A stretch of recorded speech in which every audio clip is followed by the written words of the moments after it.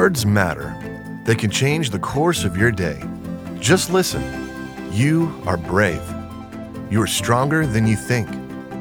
You have value, worth, and dignity. Don't you feel better already? Welcome to Speak Healing Words, the podcast. Join author and board-certified life coach Janelle Reardon as she opens a very important conversation about the power of our words. Hello and welcome to Speak Healing Words, the podcast. I am Janelle, your host for today's conversation. I apologize. We are 1 week behind in our mini-series Reflections. Last week was a super busy week for me. I had a heavy client load. And then on Friday, I had the privilege and the honor of being the keynote speaker at an event in our area. And it was just so awesome. And yet it did require quite a bit of preparation on my part. So I had to let go of something, practicing what I preach, healthy boundaries, not overdoing it, taking time for self-care, and making some important choices. But we're going to double up this week. I'm so ready. And we're going to address 2 decades. I'm looking in the rear view mirror of my life, having just celebrated a big milestone birthday, the big 6-0. I decided what a beautiful opportunity to look in the rear view mirror of my life and the beautiful identity markers that I am now seeing in my life. Identity markers being those things that lead us to our truest self. Identity markers can be the aha moments in our life. They can be the real deep hardships, the valley seasons. They can be the mountaintop experiences and everything in between. Mostly identity markers come in the ordinary, mundane days that we spend here on planet Earth. So I'm entering my 7th decade. I'm not sure where you are. Maybe your 3rd decade, your 4th decade. Maybe some of you are in the 2nd. I doubt that you're listening. Most of us will be in the 3rd, 4th, 5th, 6th. And so I just welcome you to listen between the lines, which is what we do here in our Speak Healing Words community. We listen between the lines. We are discerning and we listen to others' stories in order to inform our own. So hopefully as I share what I have seen in my rearview mirror, you'll hear some hints that might call you to make a better choice or to make a decision that maybe you weren't aware, because I have some life experience. As they say in the Farmers Insurance, I know a thing or two because I've seen a thing or two. And so hopefully you will hear some valuable information and advice and wisdom and truth that will help inform your life journey. That is my hope. That's the reason I do what I do. I have lovingly entitled this episode, Listen to Your Body. Because in this decade, my body really spoke to me. And I'm going to talk about a somatic psychological term, somatic meaning of the body, a term called embodiment, embodiment, a very valuable piece of my therapeutic practice. I work a lot with attachment theory, a great deal with embodiment. I add the beautiful memory reconsolidation of aroma freedom technique. But embodiment is what I want to hone in on today. I feel like if I had known this word and known what it meant and understood somatic psychology, somatic being somatic, I may have been able to move through some periods in my life, which I didn't really even share here. I was anorexic for a time in my college years, and I didn't even mention that. But so a lot of my 30s, my 4th decade, so it gets confusing. I'm talking about ages 30 to 39 today. I had repercussions of that earlier season in my life where I was anorexic. And so I definitely had an opportunity in this decade to come in understanding embodiment. Embodiment defined is the practice of attending to your sensations. Awareness of your body serves as a guiding compass to help you feel more in charge of the course of your life. Oh, you know I have to repeat that. My goodness. Embodiment is the practice. It's a practice. That's what we do here. We practice attending to our sensations that happen inside of our body. Awareness of your body serves as a guiding compass to help you feel more in charge of the course of your life. Embodiment in somatic psychology applies mindfulness and movement practices to awaken body awareness as a tool for healing. So powerful. Oh my goodness. And so in this decade in my life, from ages 30 to 39, I opened a dance studio. I had twins. I opened the studio in 1991. They were about 15 months old. My oldest daughter was about 5. Whew. So I was already pretty full. And I thought it was a great idea. I had received an invitation to go to a liturgical worship dance conference for 5 days. And my husband said, yes, God bless his soul. He let me leave. My mother-in-law helped. I'm sure my mom helped too. And I went away by myself with a dear friend for 5 days and did nothing but learn about dance in the faith tradition and what that meant. And it just blew my mind that I could actually use my dance gift to help train young dancers in how to dance for God. And it was a movement, a very big movement at that time. And so I came home all fired up with this vision to now take my dance gift and have a studio where I would train young worshipers, and I would train young men and women to use their gift of dance to serve as a bright light instead of just being under the bright light. So the studio was named Bright Lights, and it was based off of Matthew 5:16. I thought I would do this forever and ever and ever. Also in this decade, I started my homeschooling career with my children. I brought my children went to 1 year of traditional school together. The twins kindergarten. My oldest was in 5th grade. And then I brought them all home the next year and we began homeschooling. My father also died during this period in 1993, which was a beautiful time of healing. His illness, he had throat and neck cancer, and it was difficult. But I spent some good quality time with my dad during that time. And on his deathbed, he actually talked to God and had a beautiful reckoning with God, our Father. And I write about that in my first book, Rock Solid Families. And it was a beautiful, hard, and difficult period, obviously. But my prayer for that, we were also building our dream home out in the country on 2 acres. And so my dream was that my father would actually get to see my dream home before he died, and he did.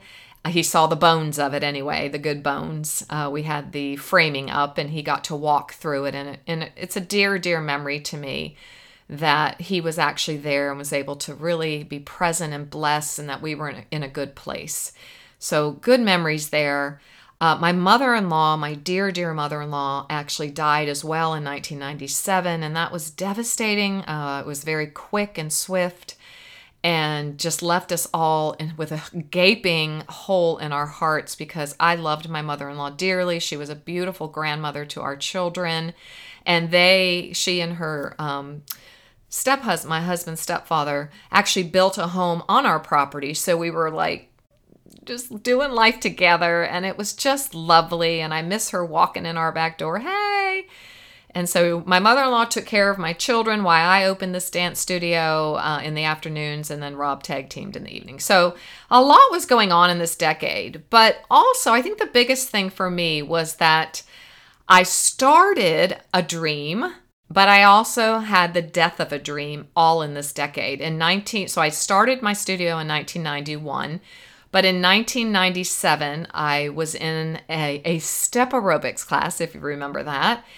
And my back just broke. Something happened and my back was on fire, and I had just never experienced any pain like that in my whole entire life.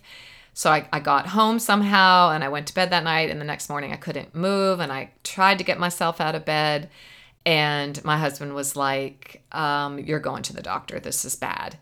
And so I did, and after a few doctor visits, a chiropractor actually diagnosed me with spondylolisthesis, pars defect. So it's a stress fracture in your L5-S1. It is a congenital condition. I was born with it. You see it in a lot of athletes, gymnasts, dancers, anybody who arches their back, bends over backwards too much.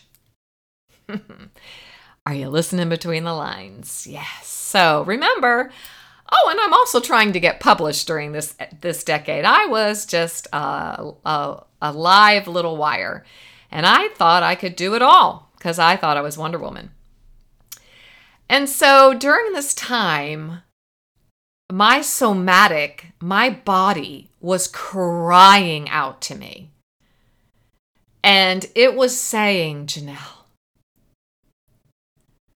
through the voice of my chiropractor, my doctor, she looked at me and she said, you have got to stop bending your back. You have got to stop bending over backwards. She actually said those words. You have to stop bending over backwards. Well, when she spoke those words, I heard in between the lines, and I discerned a spiritual message that was, Janelle, you are doing too much. Who do you think you are? You cannot handle all this. Your back is breaking. You cannot keep bending over backwards to make everybody happy. You cannot keep bending over backwards to try to prove that you're all this, that you are worth something, that you are your image. You've just got to stop bending over backwards.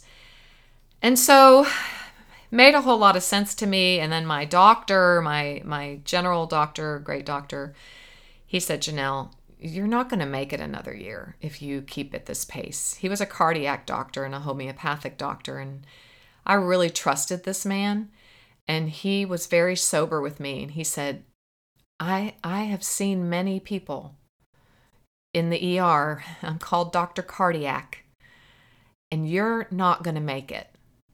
And it was a sobering day in June. I had just had another dance recital. He said, every June I see you.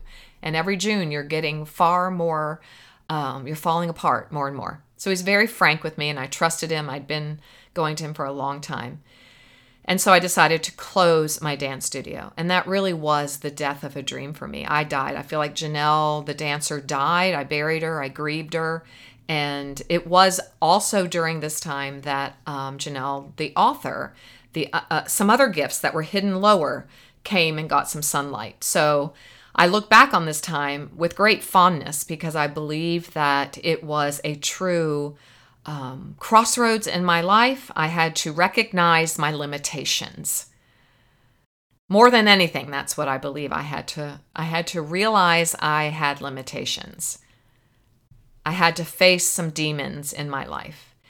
And I've been reading a lot in that book, Callings. I've shared about it many times. And in the chapter, The Language of the Body, Greg Lavoie writes, symptoms are often dreams trying to come through. Symptoms are often dreams trying to come through. If we ask our bodies what remedies they need,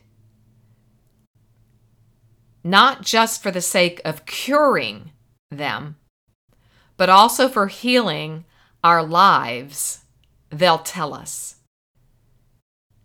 He writes, the symptoms of our body are somatic.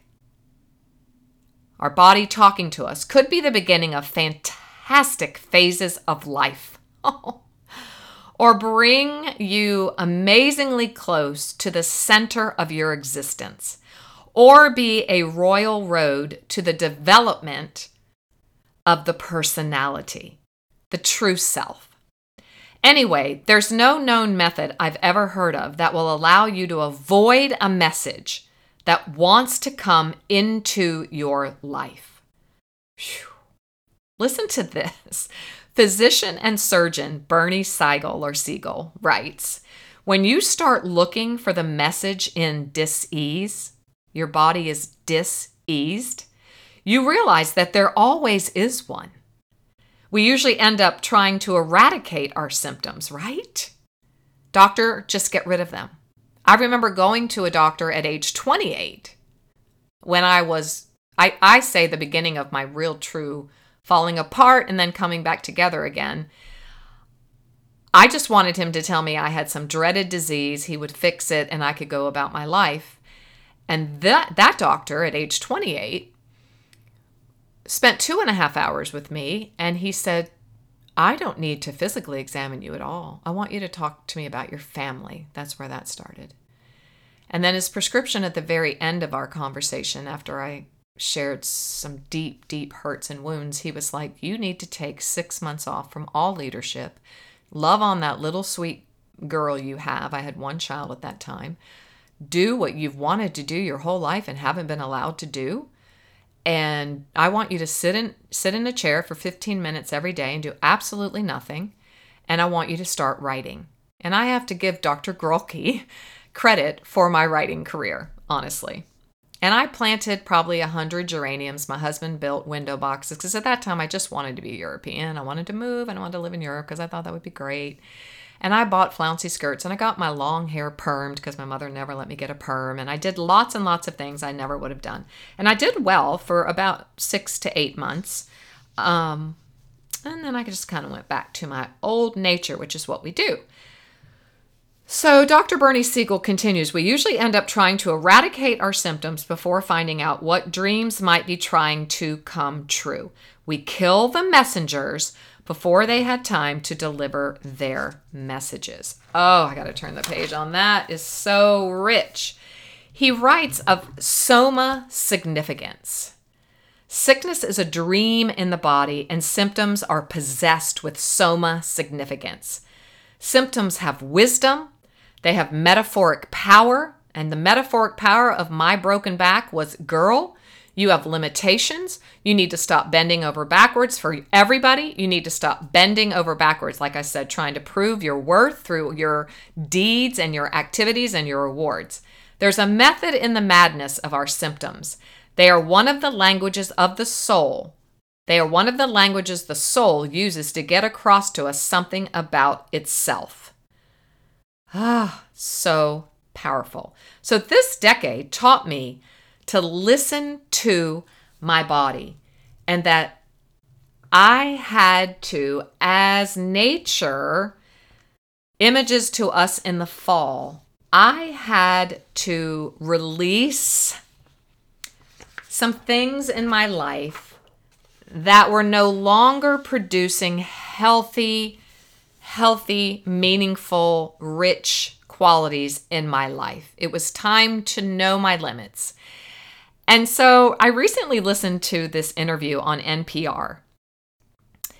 And their science reporter, Robert Krulwich, and he was talking about fall and about trees not actually, how did he put it? Oh, that trees talk to one another.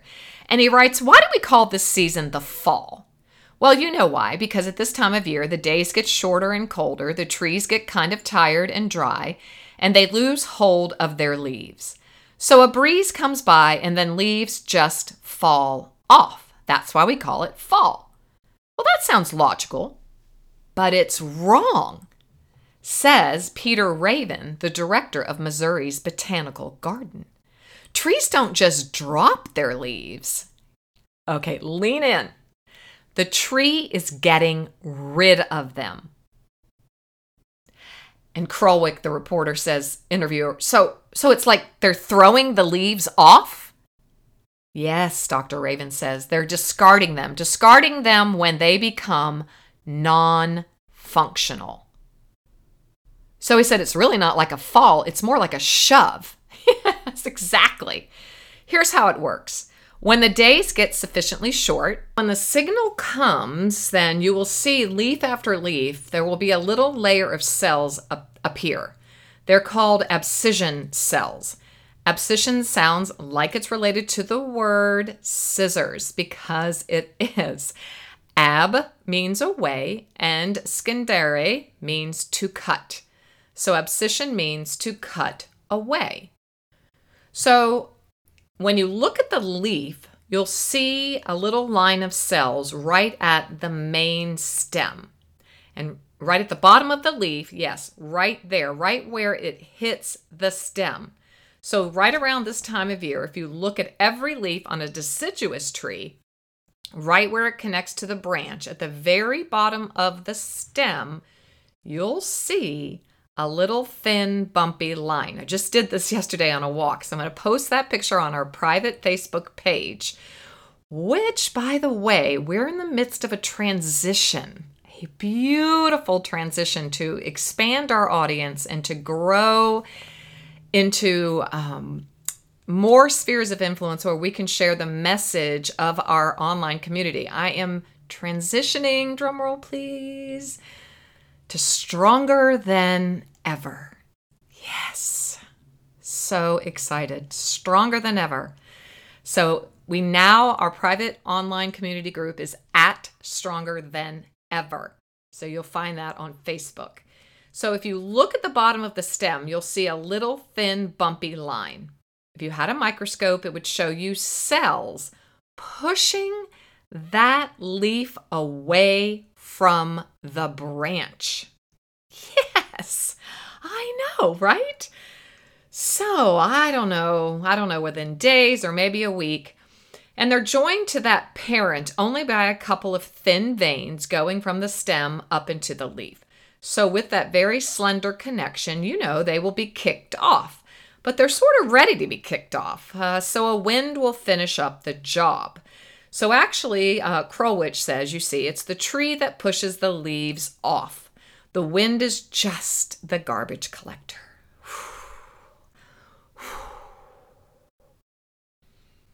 So Krulwich, the interviewer, raises this question: why are deciduous trees so determined, so programmed to kick off their leaves? And Dr. Raven responds and he says, put it this way: it's more efficient to get rid of your food production than it is to just keep it all there. So then why do we call this season the fall? Well, you know why, because at this time of the year, the days get shorter, colder, the trees get kind of tired and dry, and they lose hold of their leaves. A breeze comes by and the leaves just fall off, and that's where the name of the season, fall, came from. But Peter Raven, the director of Missouri's Botanical Garden, he assured us that it really ought to be called, and I love this, it ought to be called a get off me season. Oh, I just love that so much. Turning the page. So in other words, leaves during the spring and the summer and the early fall provide food for the tree, right? They're kind of like the chefs or the tree's kitchen staff. But when it gets cold and food production stops, the tree now has a choice. It can fire the staff, drop the leaves, or it can make them permanent employees. I love this analogy. If you keep your leaves, then you don't have to grow any new ones in the spring. But, lean in here, a leaf in winter, that can be a problem for the tree. If you have the leaves sitting there during the winter and it warms up, which it does here in Virginia all the time, and they start photosynthesizing, they get some water up and then they start operating and making food, and then all of a sudden the freeze comes. Winter hits again. There's a bit of an Indian summer. We have that all the time here. We really do. And then it just gets freezing cold. Today it's like almost 70. Tomorrow it's supposed to be like 40. So the leaves just die and then the whole plant can be killed. So it's very dangerous for the trees, the deciduous trees, to keep their leaves in the winter. If you keep your leaves and you can't get new ones and now they're dead, come spring, you'll starve. So it's a natural, God-created process that happens. So it's better to shed them first, then you're not in any danger at all from freezing. I just drew from this NPR interview, and I will put the link on our private page as well so you can listen to it. It's so powerful. I came to say that, agree with Krulwich, the interviewer, that if trees could talk, they probably would call it the Get Off Me season. So this decade of dance and this decade of listening to my body actually became a Get Off Me season in my 30s. That decade from 30 to 39, where I had growing twins, an older daughter, homeschooling, running a very beautiful, thankfully successful dance studio that I thought I would run and do forever and ever. And then all of a sudden at age 38, I break my back. I have to make a huge transition, and dance is something that gets off me during this season. Yes, it felt like death. I literally felt like God took scissors and an abscission happened from where I was connected to the tree of my identity. Dance was my identity. It was who I was. Was, past tense. I didn't know what life without dance would even look like for me. I'd been doing it since I was 4, twirling and dancing, competing. And so I remember when I had to close the studio, I actually sold it. It was very, very painful. And I sincerely thought, what? Who am I? How do I do life now? And I entered a season in my life, which I'll share next time, of going into my closet and praying and being very, very quiet and still. It was a season of silence and solitude where I had to rediscover and find out who I was without an external expression of dance. So I also call this a decade of a grievous disappointment. I was very disappointed that was ending. And I came to realize that oftentimes disappointment, if we take the D away, it's his appointment. I knew that I knew way down in my soul, in my gut, in my knower, as I call it, that God was in this transition. And yet I was grieving and I was disappointed because we're human beings with emotions, and change and transformation is hard, and it rarely is easy, especially when it's been something you've identified with your whole entire life. So I stepped off the stage into a period of silence and stillness, and that's where I discovered new gifts that were underneath all of those gifts, and they were now getting some sunshine.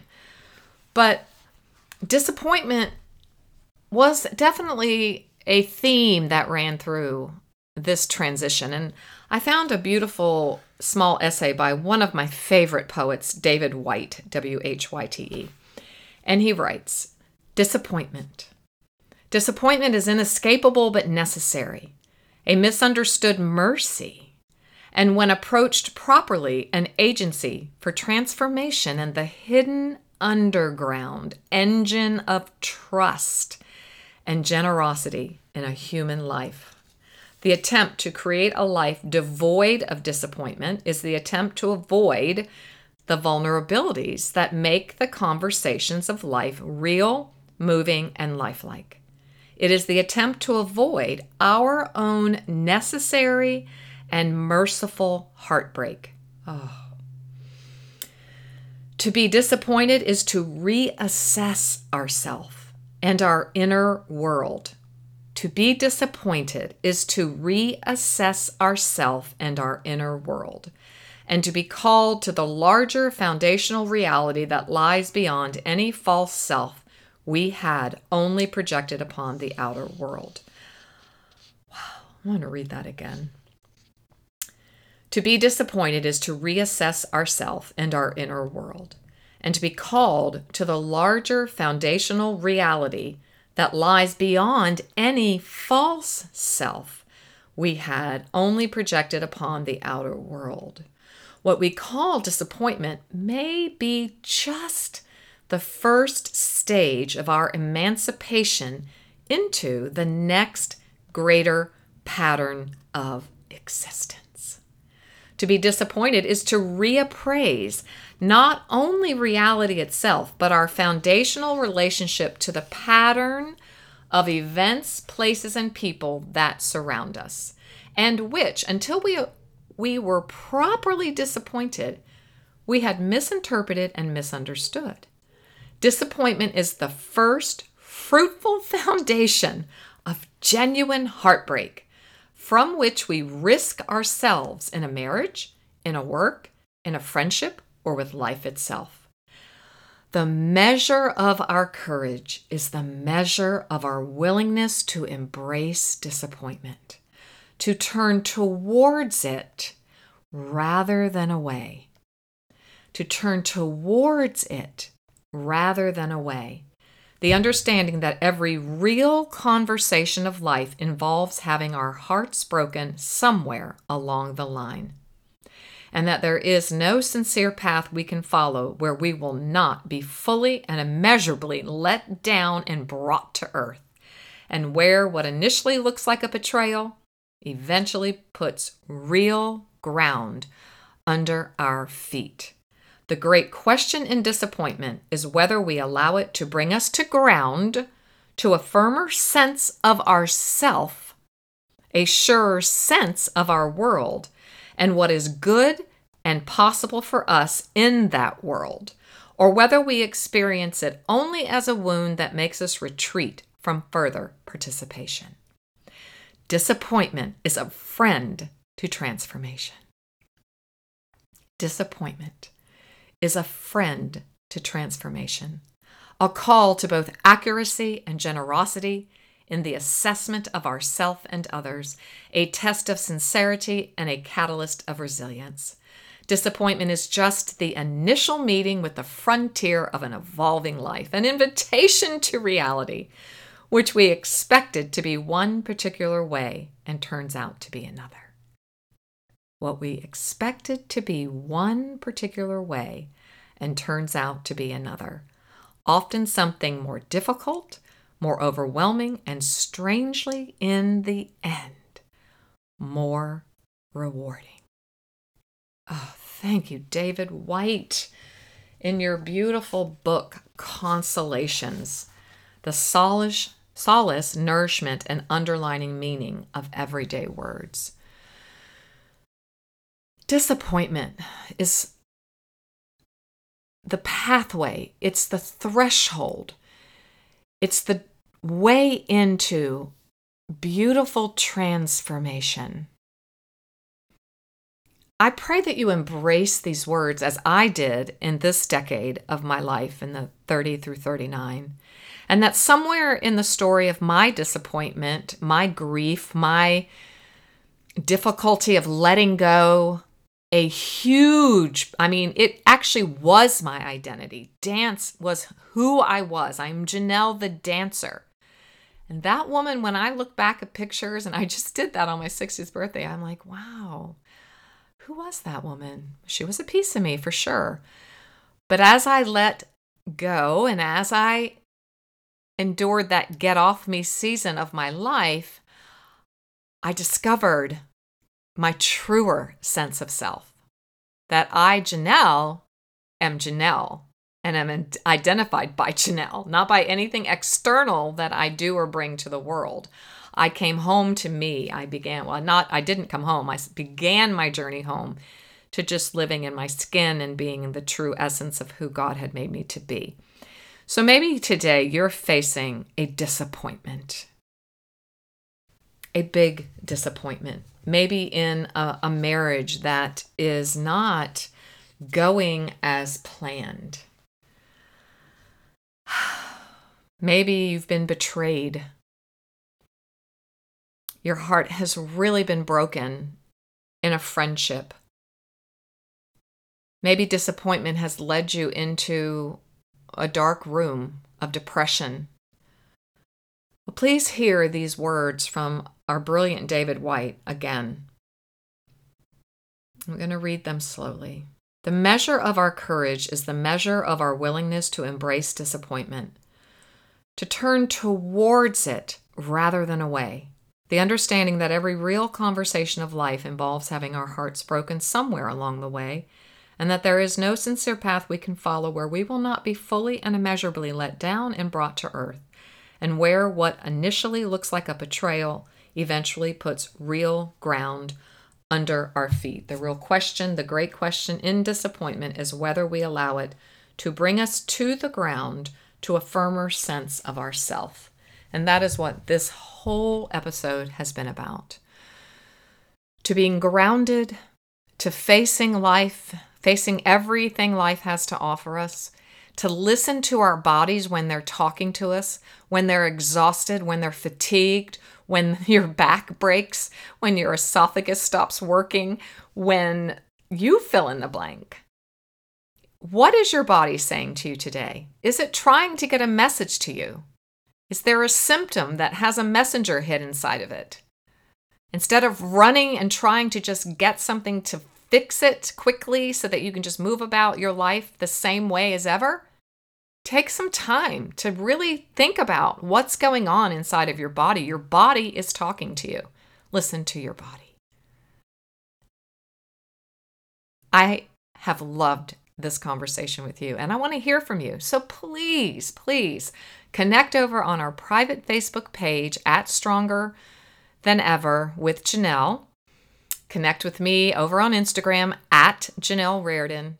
Please go to my website, JanelleReardon.com, and subscribe to our weekly e-news and blog filled with remarkable resources and practical help for you to live your best life and be stronger than ever. And if you would, leave a comment and subscribe to the podcast and share this with your friends. We want everyone in our spheres of influence to be stronger than ever and to speak healing words to themselves and to everyone. And so I have loved being with you today. Please, please, please listen to your body. And remember, you have value, worth, and dignity. And don't let anyone tell you any different. Have a great day.